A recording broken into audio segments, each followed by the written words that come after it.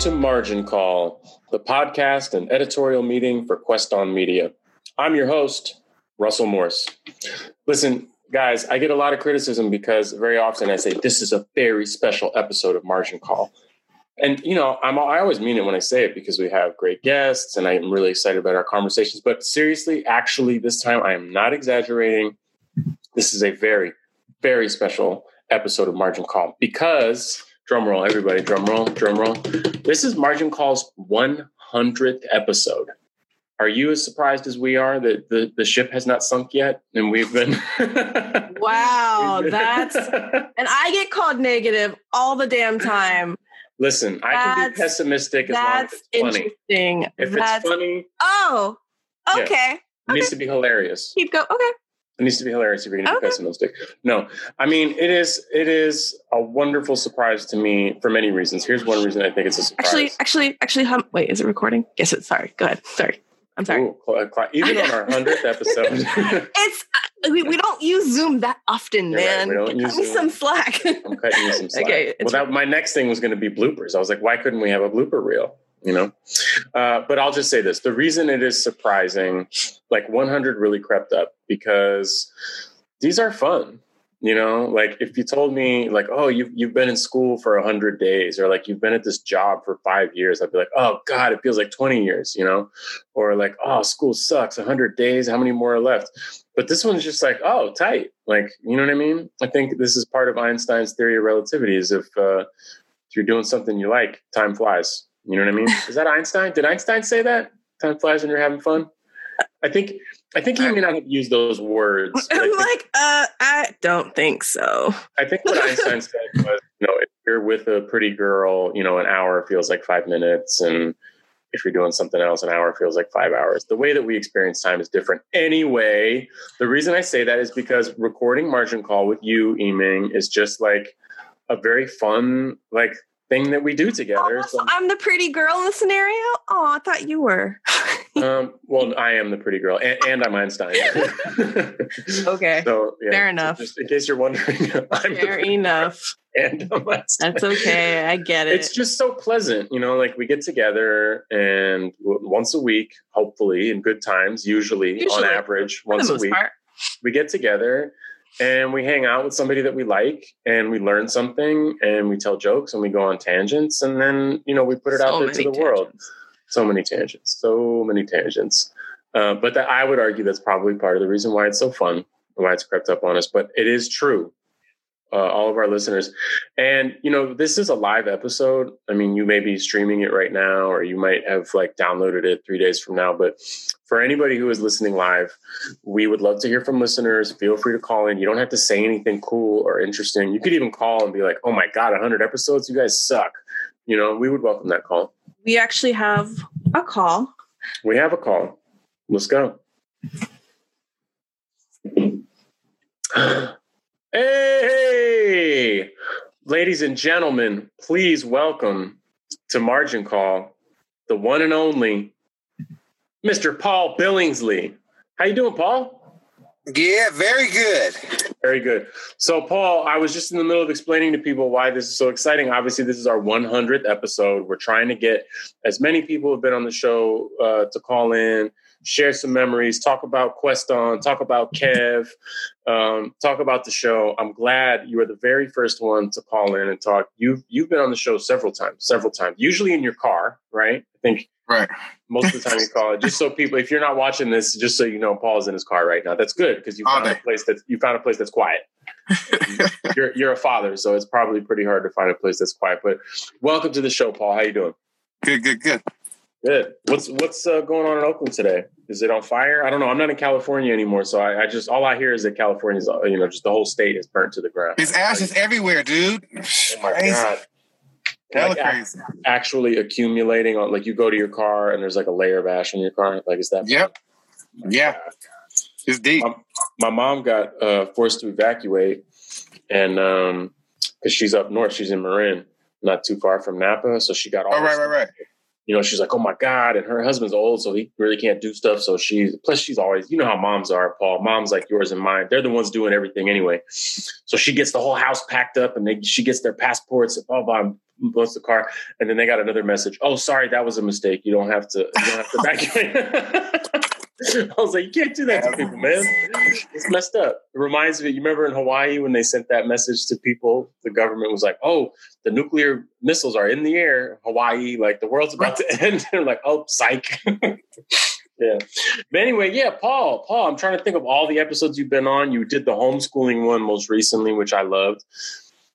Because you said this gives us an opportunity to put James Baldwin and Malcolm X into our children's ears instead of the garbage they usually get. I quote you on that a lot, by the way. Right.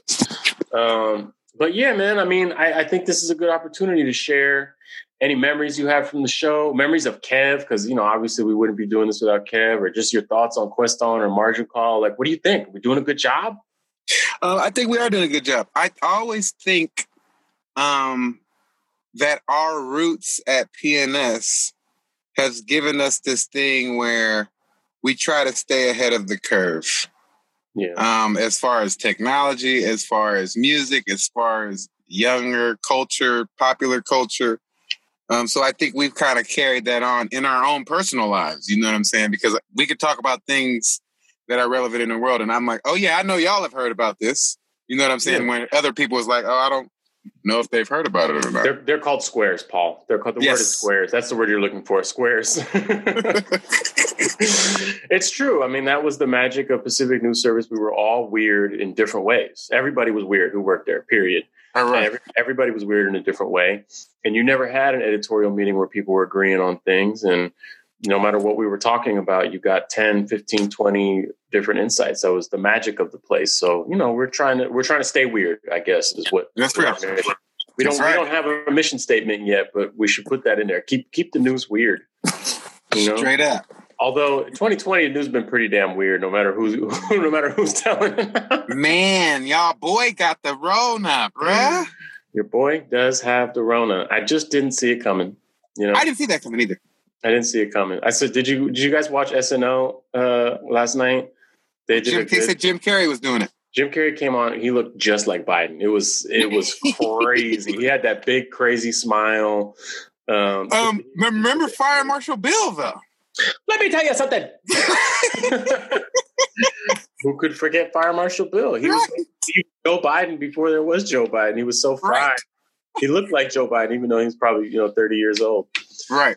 No, the joke that they had was Michael Che on Weekend Update did a joke about Trump where he's like, hey, I know a lot of people are saying like, it's not funny that, it's like, say, it doesn't matter what you think about Trump. Like, it's not funny that this guy has coronavirus. His life is in danger. He's like, I hear you. Like, it's not nice and you don't want somebody. We're past all that political. He said, but it is. This is Trump country. He was you can say whatever you want. He said, mathematically, it's hilarious. Like, remove the morality from it. The person who's like making fun of people for wearing masks, getting corona. His only criticism was it's a little too on the nose. He's like, that's if I was making a joke about people who wear belts and then my pants fell down. I was like, I'm telling you. No, seriously. It's wild times, man. Wild. I did. As soon as somebody texted me in the morning when that shit happened. They were like, Trump got corona. I texted them back like, there is a God. Nice. And she's laughing right now. She is cracking up. Like, God is like, got him. Right. Got him. Oh, hell, hold up. We have another caller.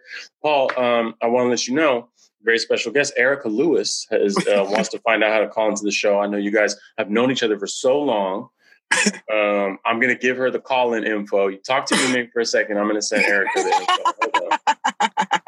info. How's it going, Paul? What's up, man? Why is that funny, by the way? I guess, man. No, are we recording? You guys just known each other a long time. That's all. We have just good memories. That's all. Yeah, that's all. Of course, nothing but good memories. I mean, if you spend that much time with anybody in close quarters, you're going to have a history. I mean, Paul. think about all the times you used to get into it, argue. Right. There's that time you tried to kiss me. That one I don't remember, but you are a very handsome man, and I don't always have the most self-control, so Wow. That one I literally. Where's that story? I want to hear about that. And I remember everything. I was lying, you assholes, falling for the shit. Oh, you just made it up, damn! And I fell for it. I went right into it. I was hoping.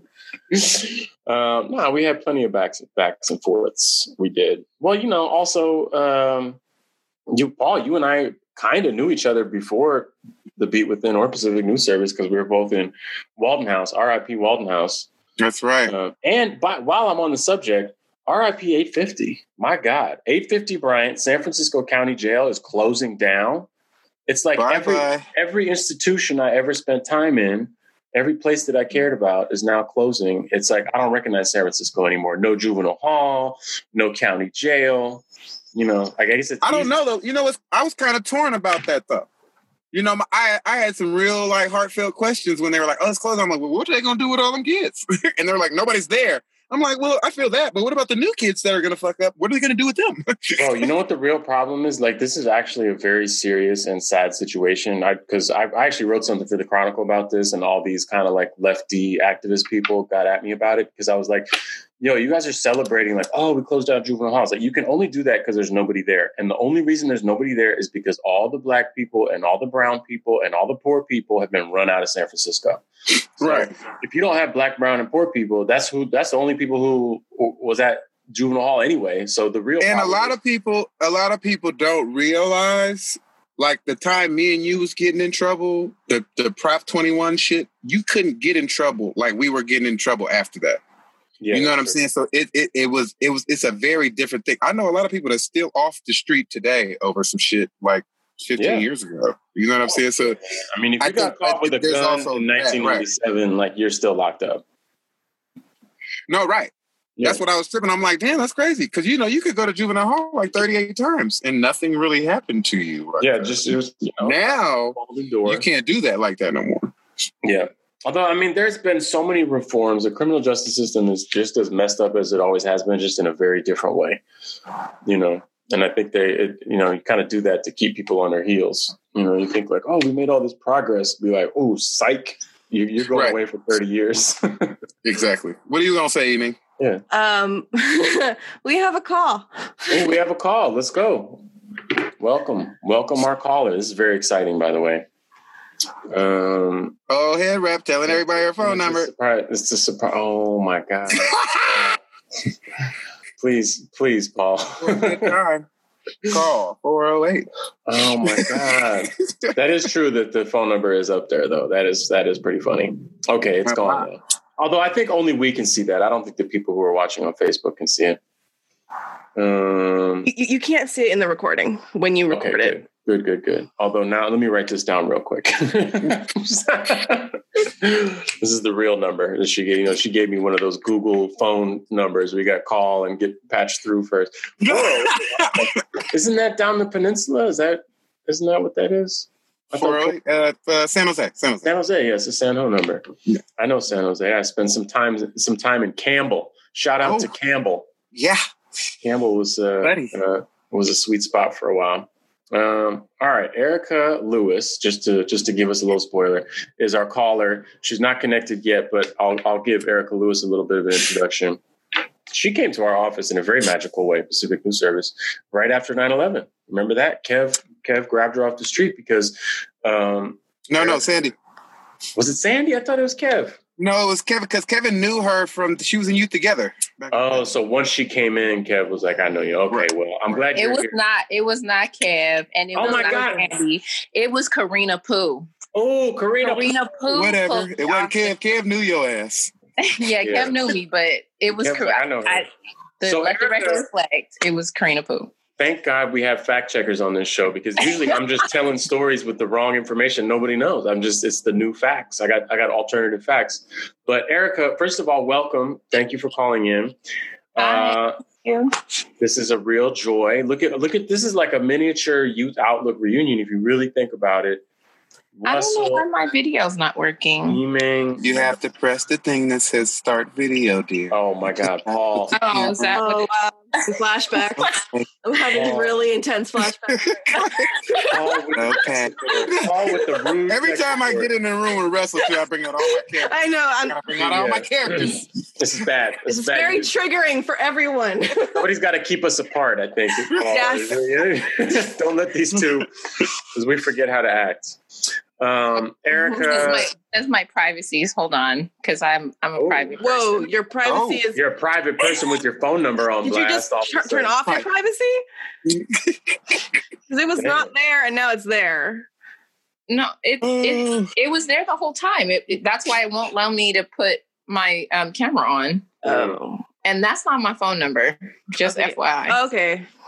Cool. I don't want your phone. Yeah, you're using like a Google link. You know what I mean? You're routing it. Yeah, I don't know why it's not working. Oh well, we just don't. Well, we might not have your beautiful face. If you want, I can send you the link, Erica, if that's easier. I think I sent her the link, the Zoom link. You did. Russell sent it to me. Use the link. Don't use the phone. Then I have no idea what's wrong. Sorry. In any case, we do, work with what you get. The show must go on. Erica knows that. She's a performer. The show must go on. Erica, welcome. I'm so glad that you're one of the first people to call in because you're one of the oldest crew members, really. If you look at here, we've known each other. I mean, I met you, let's think about it. I met you September 2001. I mean, that's 19 years. Is that when we met, Head Rap? Oh, can we just? That's a long time ago. Can we just keep it cordial, please? No, I remember we interviewed Guapole together back in the day. The memories. That's true. Paul and Erica did interview. I forgot about that. And then when I introduced the segment on Yo TV, I called her Guacamole. Oh God! My cousin used to call it Chipotle. I used to be like, Chipotle. Y'all ain't right. Guapole was great, man. Whatever happened to that whole subgenre of like neo soul, Oakland neo soul? I guess that's she's still around making music, making money. Good for her. I'll have to look her up. Let me Google Guacamole real quick. Find out what she's. You're wrong. You're wrong. Shout out to Guapole. Horrible. Very talented. You know what, Guapole? Don't let these haters. We have a special relationship. See, right. I bet you after that interview, Guapole was like, "Oh my God, Erica, it was so nice to meet you. So cool." And then just looked at Paul like, "Ugh, get out of here." Thanks. Yeah. I don't remember that. I was worse back in the day too. Smell like weed and all shit. And you don't smell like weed anymore, Paul? Yeah, no, I got kids and shit. I gotta go pick up at school. Drop off. So just edibles, only edibles then, just so you don't smell like weed. Fine. I don't want you to reveal. Take the fifth. Take the fifth. Don't let him incriminate you. That's true. They could use this audio against you. Your Honor, here's Mr. Billingsley acknowledging having eaten edibles and taking. Everybody knows all my shit. When you get caught, they know your business. That's true, man. I have to tell all my clients, don't be on social media, especially not holding racks and stacks and all your bags of weed and throwing up gang signs because the police are also on the internet. Erica, we've pushed this story so far back, but now we know Karina was there. If you feel comfortable, I think the story of you coming to Pacific News Service is such a good example of like what that place was and what we did. Do you want to tell the story, or is that a little too on blast? No, I'll tell the story. So at that time, I don't even know why I was in the city. Like I was probably going to Virgin Music Store because I'd love to spend lots of hours in there. Same here. Y'all remember that place? Shout out. All right. Virgin Megastore right there. Stockton and Market. Yeah. $300 a month there on magazines and CDs back when you used to buy things like that. I would spend an inordinate amount of time in there. I wouldn't spend money, but I would spend time. I would listening. Go in it was daylight, and I would come out. Everybody spent money on that shit back in the day. You spent something. But more time than money. For sure, more time. I would go in, and it would be light outside, super early, and I'd leave, and it'd be nighttime. Because that's the type of music you could listen to a whole album. You could watch a movie. They had DVDs. You could listen to multiple albums. They did have the upstairs shit with the movie shit when the X-Men came out. You could go up there and watch it. Yeah. But my favorite shit was they would have like the decks of music that you could listen to, so you could press buttons and like listen to different music, like just decks of music. And I would just like go in there and just like listen to everything. Because why not? Anyway, it's a beautiful place. So that was probably the reason why I was there. At the time, I was very devout Nation of Islam young woman, had on my hijab, walking through the streets, minding my own business, living my wonderful little woman of color life. Yeah. And this man came up to me. This was like maybe 2-3 days after 9/11. And he was like, fucking Muslim, you need to go back to your country. You need to go back to your country. You need to go home. What are you doing here? Yeah, and I was like, and I literally was like, I'm from here? Yeah. I was like, actually, where are you from, bro? Like, where are you from? Because you don't sound like you're from here. And then at that point, like, he was so irate, like a crowd of people like ensued around us because he just was like, obviously hella stirred, obviously hella angry, and just like yelling obscenities at me. And I just was like, do you see what the media creates? Like, this is ridiculous. Like, I'm from here. And like, this man is treating me like a third-class citizen. And so at a certain point, I guess like someone came to get him. I don't even remember who, but somebody came to get him and dragged him off. And he still was like yelling obscenities going towards Armani Exchange. And then Karina came out, the crowd kind of dissipated, and she was like, hey, are you okay? Like, do you need some water, or like, do you want to go upstairs? She was like, I just really think you should sit down for a minute. And I was like, not even tripping. I was about to go on about my merry way. But she was like, here, why don't you come upstairs with me? And so I came upstairs and I saw Kevin, who I had known since I was in high school. And I was like, what's up?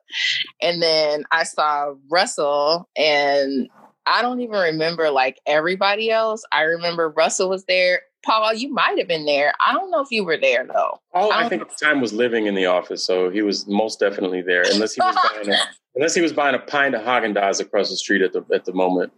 And Cliff, I think Cliff was there, and this is 660. Yeah, Sandy was there. Sandy was there, and what was the nurse's name? I mean, not the nurse, the nun. TA was there. Hated my motherfucking guts. Yeah, TA was there. And so then like I sat down and I started chopping it up with Kev, and he was like, that's a wild story, bro. Like, what just happened? You should write about it. Yeah. Homegirl. Like, hey, you write about that, homegirl. Hey, sis. Yep. Sis, you should really write about that, sis. Man, homegirl, we need that. We need that. So we really need that. He's like, are you going to write something or what? And I was like, all right, let me just sit down real quick. And so then I wrote like this poem, and then he posted it that day. And that was the beginning of me starting at PNS. Wow. There are a lot of very honest ways to come to Pacific News Service, but that might be, God, the realest. You know what I mean? Like, honestly, a Muslim woman accosted on the street days after 9/11, brought up into our office by Karina. Shout out to Karina, by the way, who... Karina Poo and Sabrina, her sister. Karina Poo coming through. Yes. Yeah. An absolute angel. You know, she was like, probably 4'10", maybe 65 pounds, and she still found her way to you and brought you into our office. Well, I'm glad she did, because, we got to get to know you, and we did a lot of reporting together. We did, oh my God. We did the environmental racism story together. Remember that? We went to HP with Josue. Yeah. And we were just stabbing it out, listening to Hella Nas. And that's when you guys figured out that, like, there was more to me than just a head wrap. You were like, oh, shit, she knows a lot of, like, old school hip hop. Oh, shit. Well, there is like an assumption or a stereotype that, like, if you're in the nation, it's like, oh, maybe, certain kinds of music aren't compatible with that, life or what belief system or whatever. And you were like, man, people in the nation be bumping Ascari X. What are you talking about? Well, you had the head wrap, or you had the hijab on, and you were like, turn that shit up. We're very pleasantly surprised. That was a very bonding moment. I think that was the first time, because we were trying to, it's a new person. You don't want to make a bad impression. And, Josue's a You Christian. had already made multiple bad impressions. What are you talking That's about? probably true. But I thought, okay. Wait. We don't do that here on the podcast. We're not, this is not back in the day. We're not going to start airing out all the things that all of us have done. That could go on for a couple hours. We don't have that much time, unfortunately. That's true. Well, I would just say that reporting day, that day that we went to Hunters Point to report together, you, me, and Josue, it sounds like the beginning of a joke. It's like, a Catholic, a white Mexican Catholic, a Salvadoran Christian, and a Muslim black woman walking into a bar. Exactly. Yes. And instead, we listened to Nas and we made some great content. So shout out to Pacific News Service. Where else would the three of us be driving around Hunters? Right. I think we got Michigan. We got Michigan like that too. We got Michigan like that too. Somebody was harassing Michigan on the street too. Really? Yeah, they were. Oh Yeah, they were. And me and Mishkan bonded I remember that for a minute. Yeah, I'm sure. Oh my God. Mishkan, I remember because she came to our office before 9/11, like right before. Right. Because she was starting her own shit. She was starting her own shit, right. Publication. Afghan Journal, baby. Building a community of like Afghan people, in the East Bay. She wrote a story about sexual repression in the Afghan American community. And that was our cover story for the September issue, which came out before 9/11. Right. Yeah. Shout out to fucking Mishgan, you motherfucker. Yeah, dude, Mishgan. Talk about being ahead of the curve. And also Kev for being an editor and saying like, hey, you know what? It'd be interesting to talk about, like sexual politics in the Afghan community, like before anybody could even point to Afghanistan on a map. You know what I mean? Yeah. Right. And then the next month we were using that as an excuse to invade their country. Not that story in particular, but just that concept. Hey, those ideas, right? Yeah, right. Like these people are very repressive towards women, so let's bomb them into the Stone Age. Like that's the solution. Nah, for real.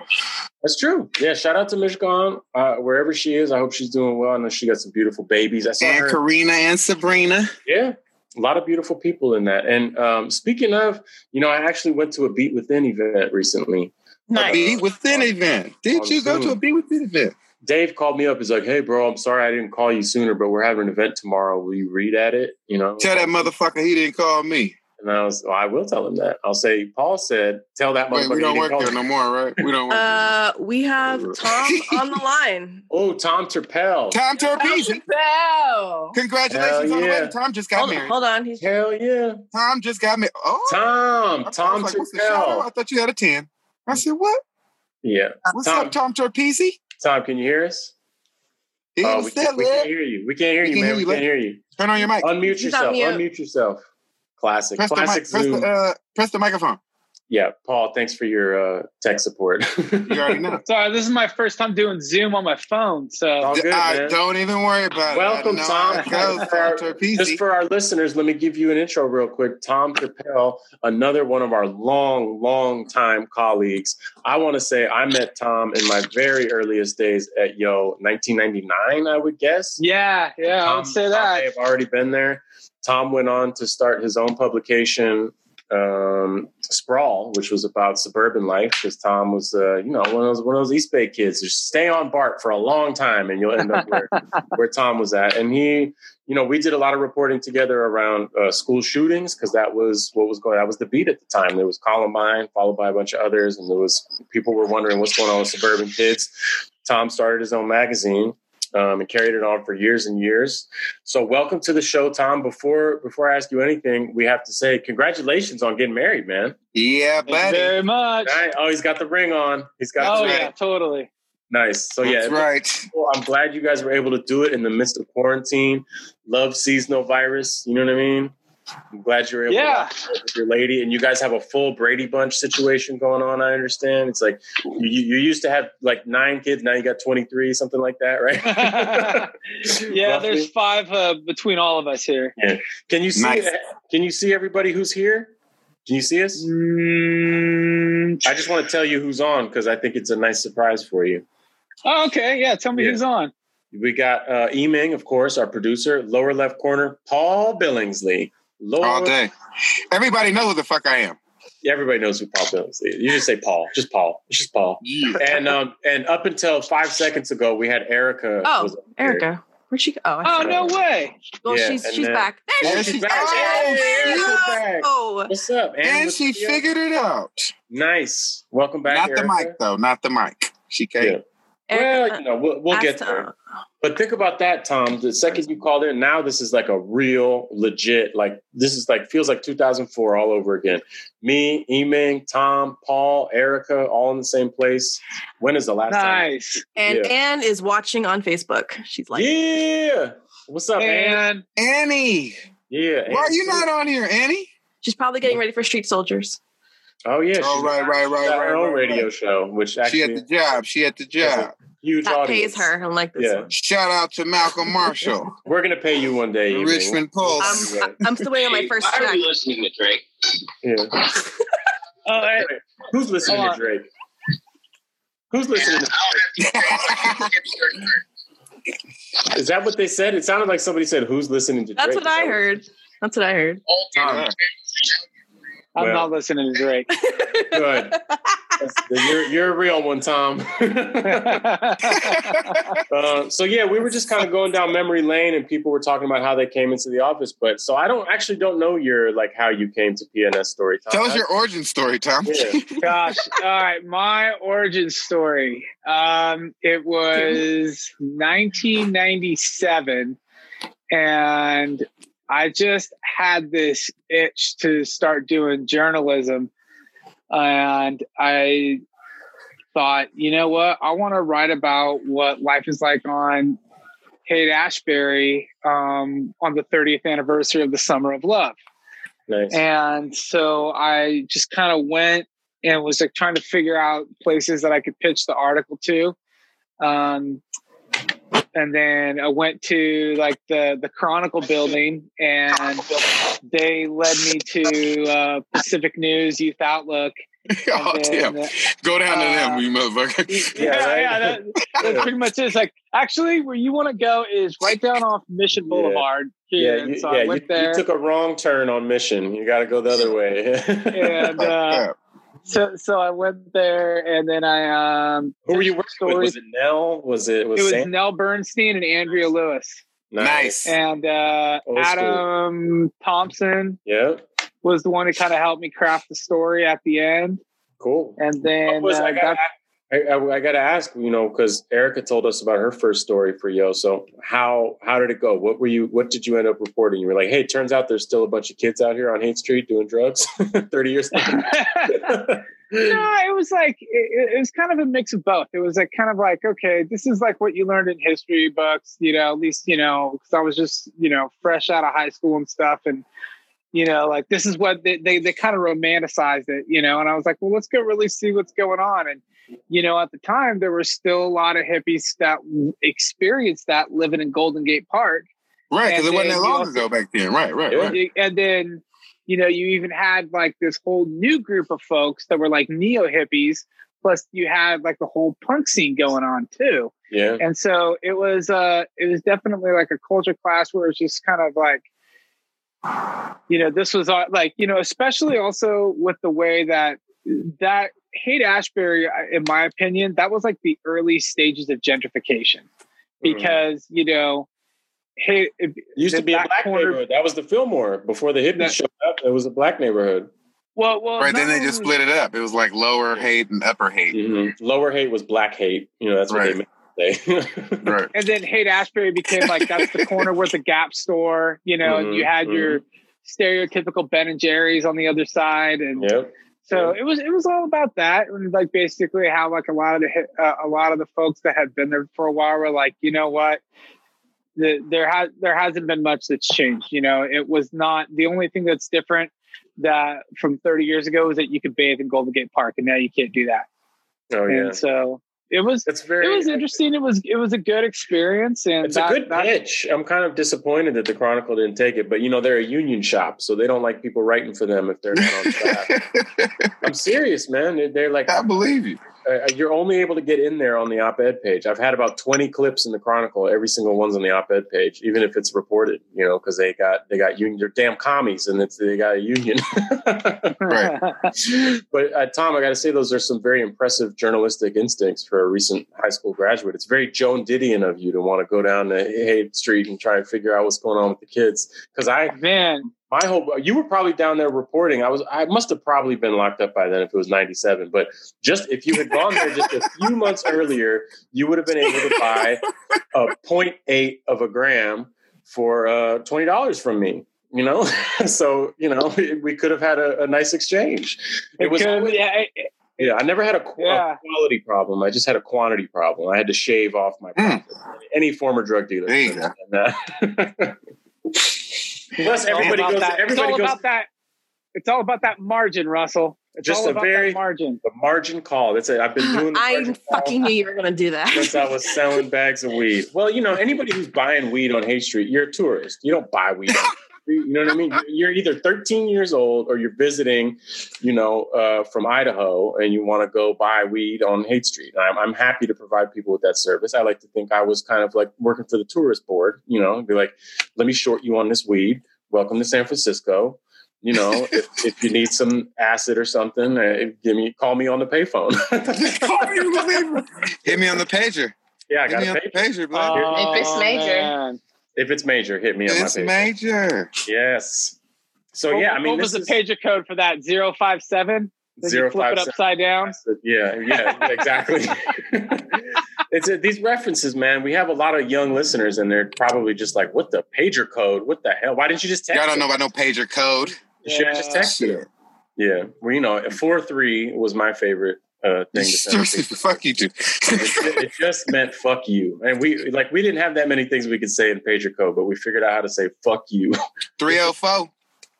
Ho, that's ho. Use the ho. Yeah, use the ho. Yeah. We've come a long way since then, I like to think. Erica is shaking her head like, oh my God, this is why I used to come home from Yo and be like, God damn, how did I end up with these people? And evening is nodding too. Mm-hmm. Because it's true. Well, we have a long practice. I'm still with you. Yeah, still here. Still wondering what 16 years later. Why? Yeah. Right. It's been more than 16 years. I got to cut. I got to get things ready for dinner. But thank you for having me. We understand. You got 6 people. Happy 100th episode. Thank you. Amen. Yeah. Hi, Tom. Yeah. Thanks, Bye, Tom. Erica. Thanks for coming on, man. Again. And congrats to you and the wife again, man. Thank you. Yeah. It's good. I got 5 diamonds for 5 boys. So that's right. Nice. Yep. Good to see you, Tom. Take care. We'll see you again soon. All right. Later. Bye. Wow, this is a legit ass reunion, guys. I mean, this is like making me feel all warm and fuzzy inside. Where the fuck is Charlie at? Am I being? I gave him the information. I feel like it wouldn't be a real Yo reunion if somebody wasn't saying where the fuck is Charlie at. Like that's part of it. You gotta Charlie Bay. You'd be like, I don't know. He said he's gonna be here, and then he shows up at the last minute and then says like the most profound shit, and then the show's over. Right, like no. Yes, sounds right. Just like Charlie. Wisdom comes. You'd be like, what the fuck? Did y'all reach out to Jasmine? We have in the past. She didn't come last time. Yeah. That's a good question, though, because we are all these old folks sitting around talking about pager code. So we needed some young people in here. Where's Amelia? Isn't she going to come on? Amelia said she'd be on. Amelia is a brand new contributor. She's still in her 20s, guys. So, nice. She's still got her. I know how you know her. Amelia is another kind of ran into her on the street person. Like, I worked with someone at my job who was and a religious connection who was like a practicing Buddhist. And we were walking down the street in Harlem, and she ran into her Buddhist friend. And she was like, oh, hey, this is Russell. And then she said, oh, wait, aren't you guys both from San Francisco? And Amelia is also from San Francisco. And it turns out her older sister is Paloma.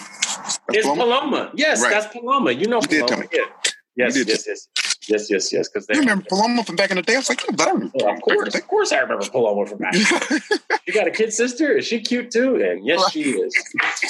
She's also a goddamn genius and probably going to end up, being president in about, 20 years. Whenever she's legal to be president, that's the track she's on. Amelia's a G. And she also, hopefully she does call in because she did an episode with us recently because she does a lot of justice advocacy. Like once I met her, I started to work for this group that she worked for, which was called Echoes of Incarceration, which is all young people who have like a parent who's locked up, right? So they make like art and videos about their experiences as like, young people whose parents are locked up. And her dad was incarcerated and was supposed to be in for life. But he was recently exonerated and released, and she came on the show and talked to us about her experience. So we love Amelia. She's one of the new people. I mean, I say new, but she's been around for a couple of years. Yeah, because we knew her sister, right? Well, we definitely, yes. We've known her for a long time, but there's a big gap between them. Paloma is our age. Paloma is like whatever, probably going on 40. And Amelia, I think, is like 25, 26. Oh. But, I don't have any follow-up questions. But she did... she's from the Fillmore, and she's probably the most is that the most San Francisco neighborhood you could be from? I don't know. No. But what's the most San Francisco neighborhood you could be from, Paul? I don't know, but I'm from Fillmore, so you can't say that for everybody else. Can't speak for everybody.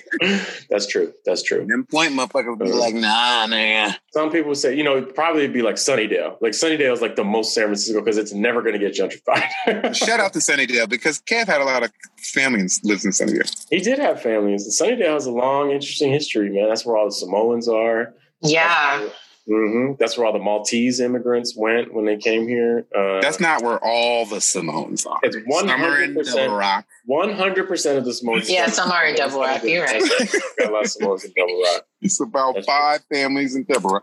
But I feel like I did a story where we went directly to Sunnydale and we talked to like a whole family of Samoans, and that's how I figured that out. Yeah, I went hella places and talked to hella families of Samoans. That's true. I'm almost certain. We had like a whole Samoan beat at Youth Outlook, basically. You know what I mean? Because we tried. They were hella underrepresented. Actually, it's true, man. It's hold up. We have Ross Robinson. Ross Robinson, never heard of him? Okay, put that motherfucker in. Put him in the room. Put him in the game, coach. Put him in the game. We got a caller. Caller, you want to say what? Welcome to the show, Ross Robinson. 100th episode of Margin Call. You're on the air. How are you? I am great.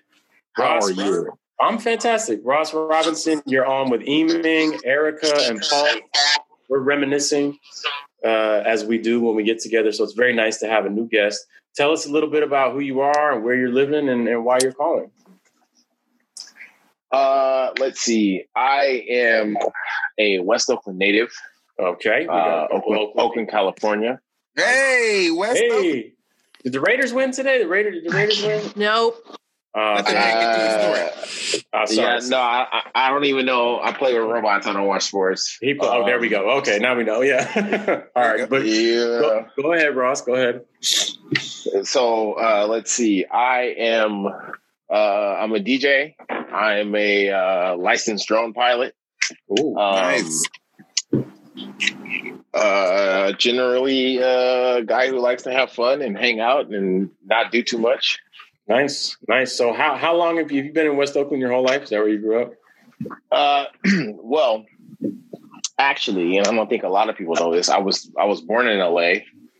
All right. But I came back to West Oakland. My parents are from West Oakland. I came back to West Oakland when I was 2, so I don't remember anything but West Oakland. All right. That's fair. That's good. You didn't have any LA memories, so you're pure. You're a pure You're not tainted. You're not tainted. Nah. I mean, I've been there. I've been there quite a few times, but you know what I'm saying? I couldn't tell you where I was at. Well, so for our listeners who can't see us, I just want people to know that Ross is wearing a t-shirt that says Town Biz. So yes. There's no question about where his loyalties are. Without a doubt. Without a doubt, yeah. Because I think Paul is in Oakland. You've been in Oakland for a long time, right, Paul? Yes. Even though you're a San Francisco guy. And Erica, you've been passing through Oakland your whole life, basically, right?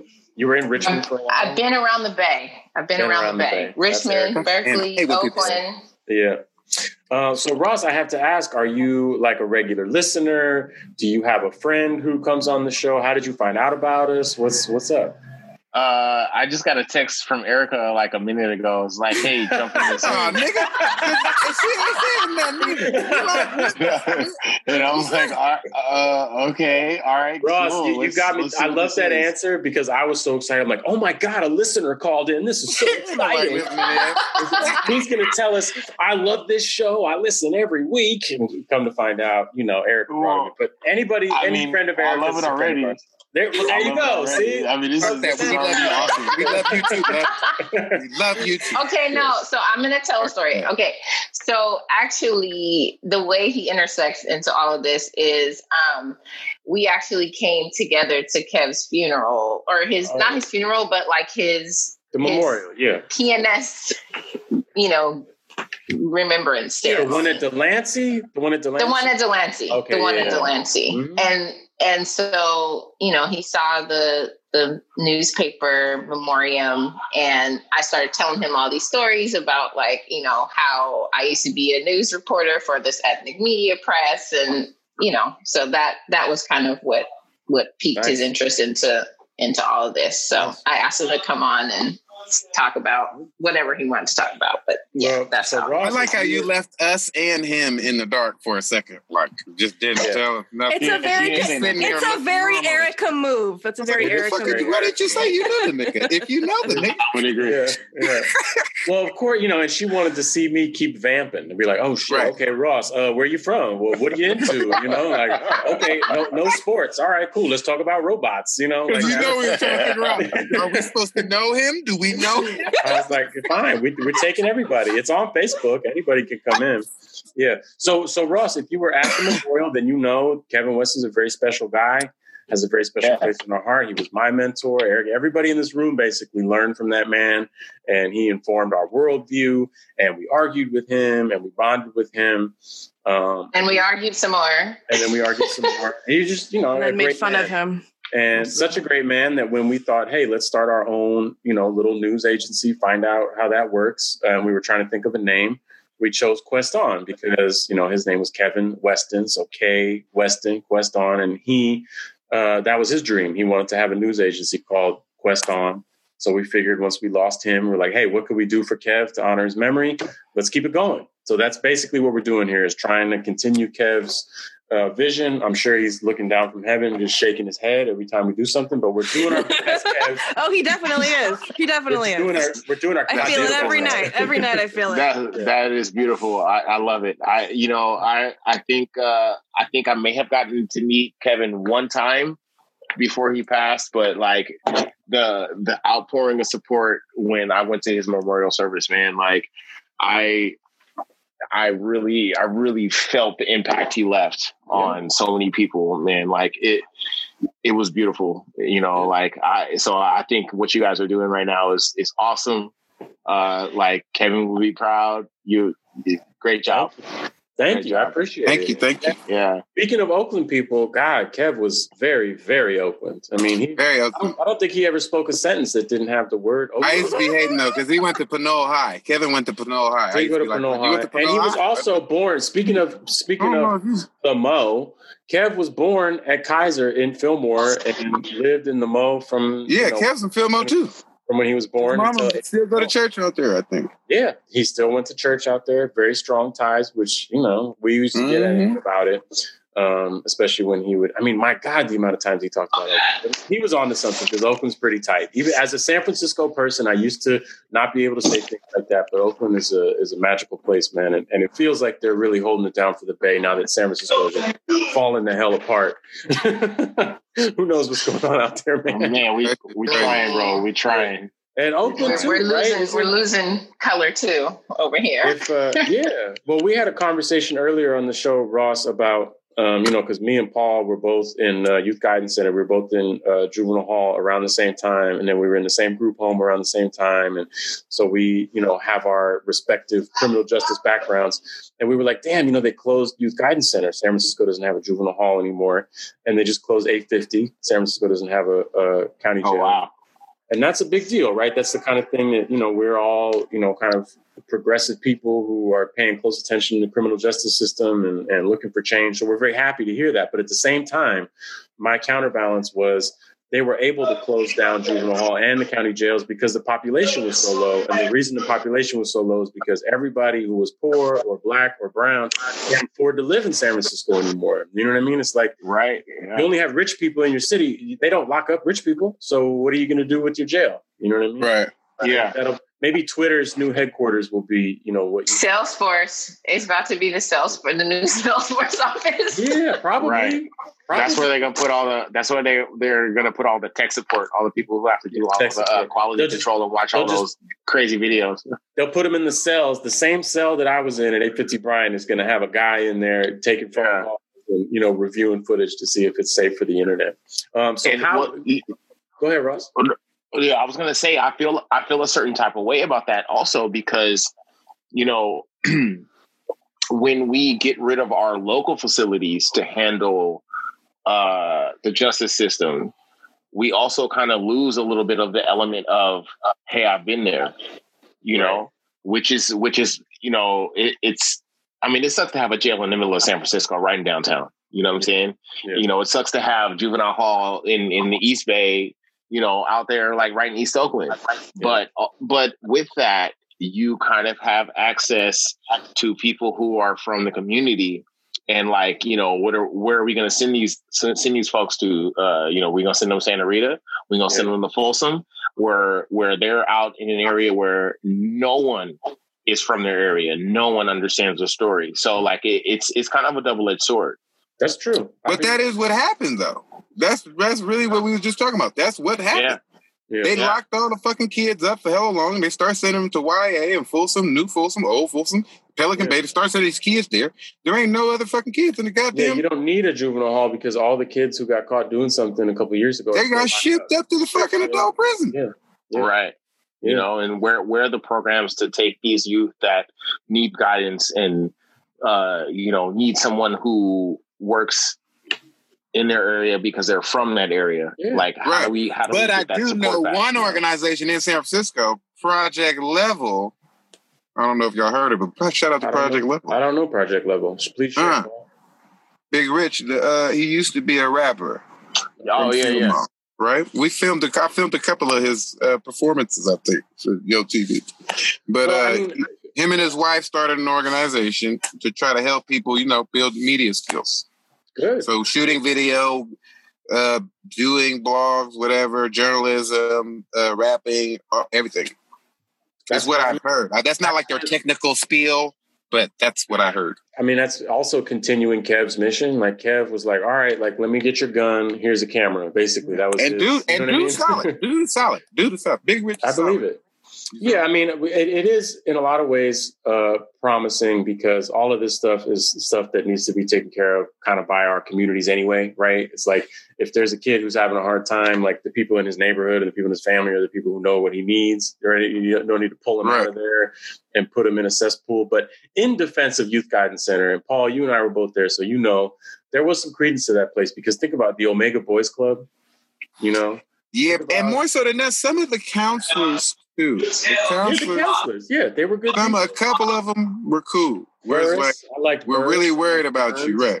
I can still list the names. I mean, I've been there 25 years, but I still remember the names. Remember Mr. Kugler? I remember Kugler. About Diestel. All right, we're not going to reminisce about juvenile hall anymore. You know who Coog's son is, right?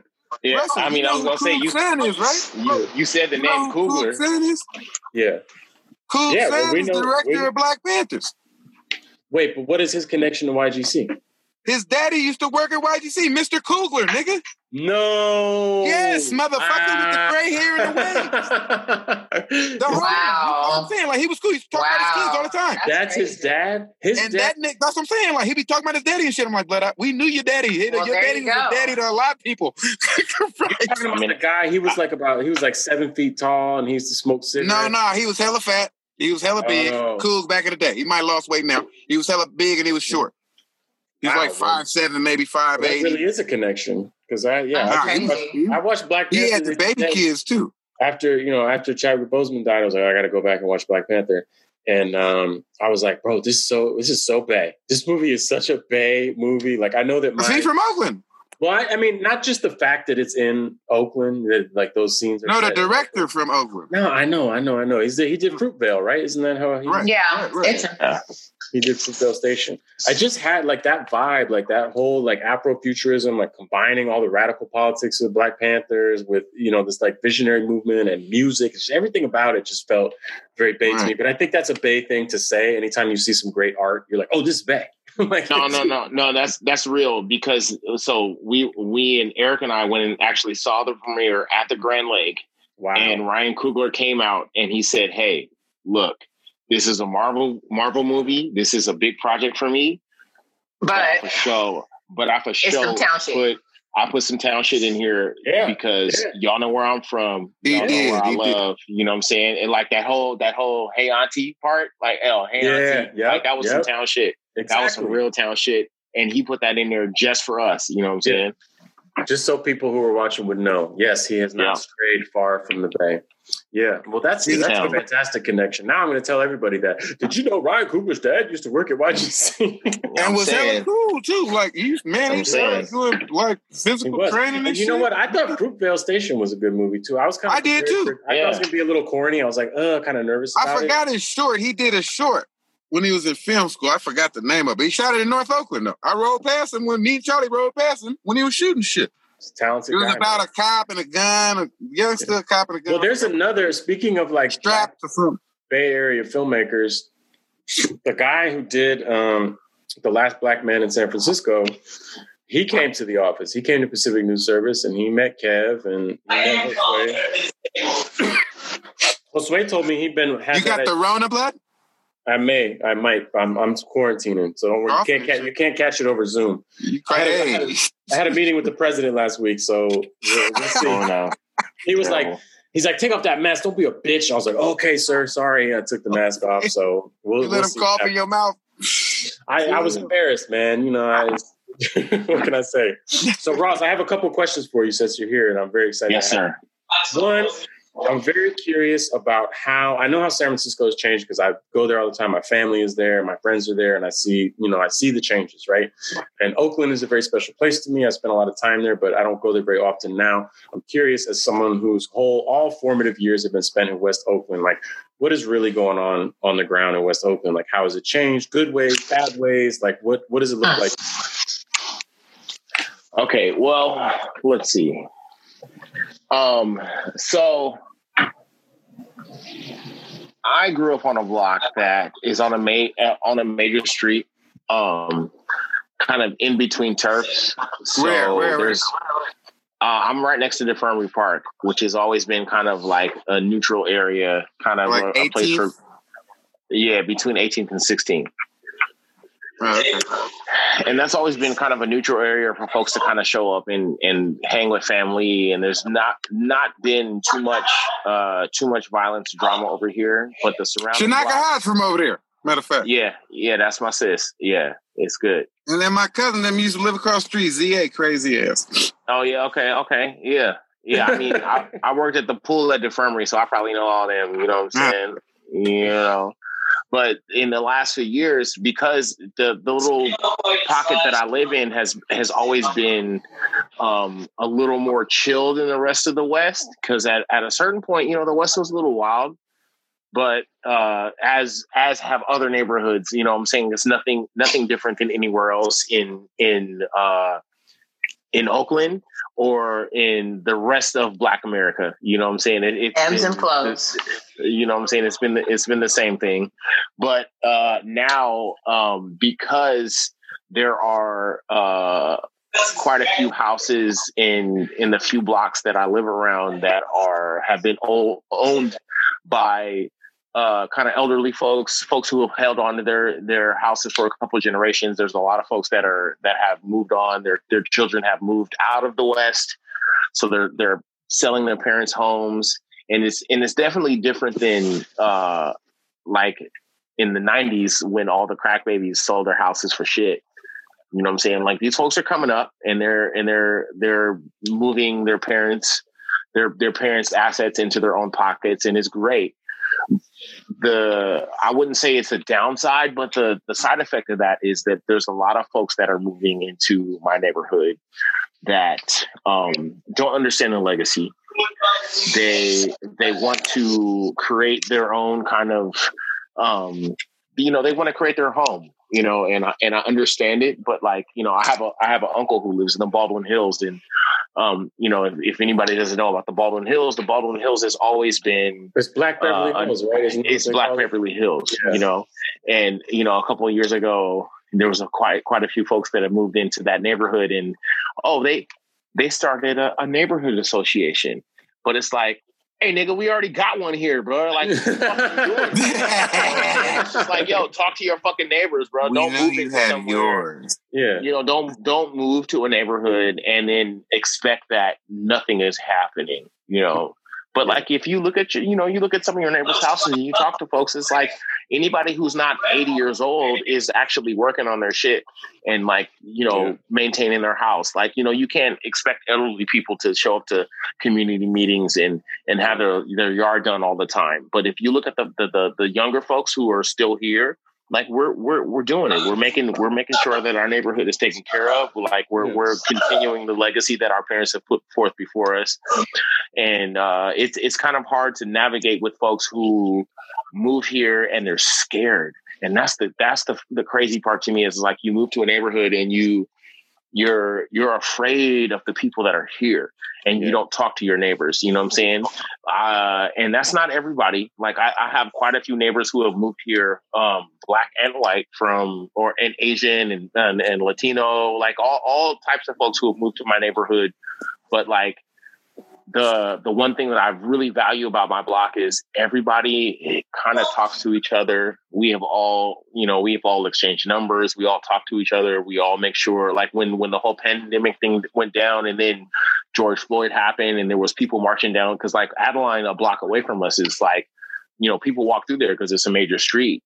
When that was happening and they were, folks were acting wild downtown, all the neighbors were texting each other like, hey, look, if we got to put the cars at the end of the block, we're going to do it. We'll all stand out there all night if we got to. And it was dope to have that sense of community with folks, especially folks who haven't, who didn't grow up here, who are new here to the neighborhood, but they recognize that like, this is already a community. There's already a culture here. Let's add to the culture. You know what I'm saying? Like I literally have, out of the 20 houses on my block or 20 or 30 houses on my block, I have two neighbors that aren't with it. One of the neighbors is some white folks that moved in maybe 6-7 years ago, and they're standoffish and their attitude is a little wild. And then, we got one nigga on the block, like real nigga, like it's bad. But, aside from them, everybody else is like, it's community. You know what I'm saying? I really feel good about it.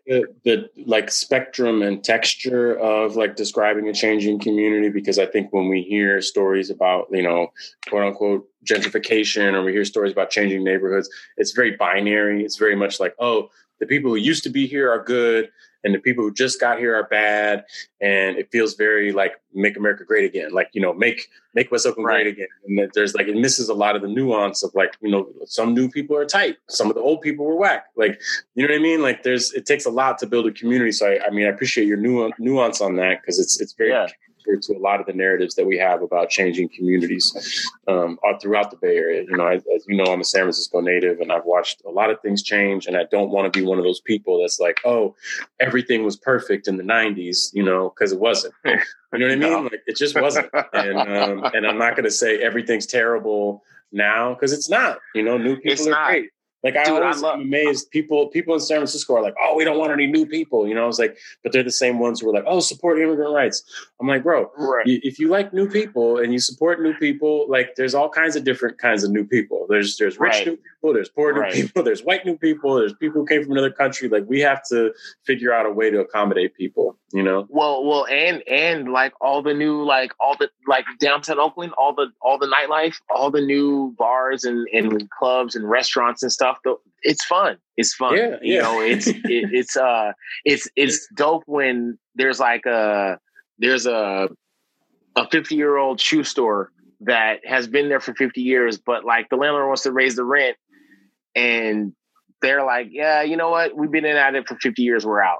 And then a new restaurant or a bar comes in, and the owners and the staff are like, hey, we're happy to be here. Welcome. Oh, you're from the neighborhood? Oh, hey, have a shot with us. Like, you know what I'm saying? Like, I appreciate that stuff. You know what I'm saying? Like, everybody who has come to the Bay in the last few years is not pretentious. You know what I'm saying? There are a lot of folks that are just like, I got money. I don't care. But there's a lot of folks who are like, hey, you know what? I came here. I fell in love.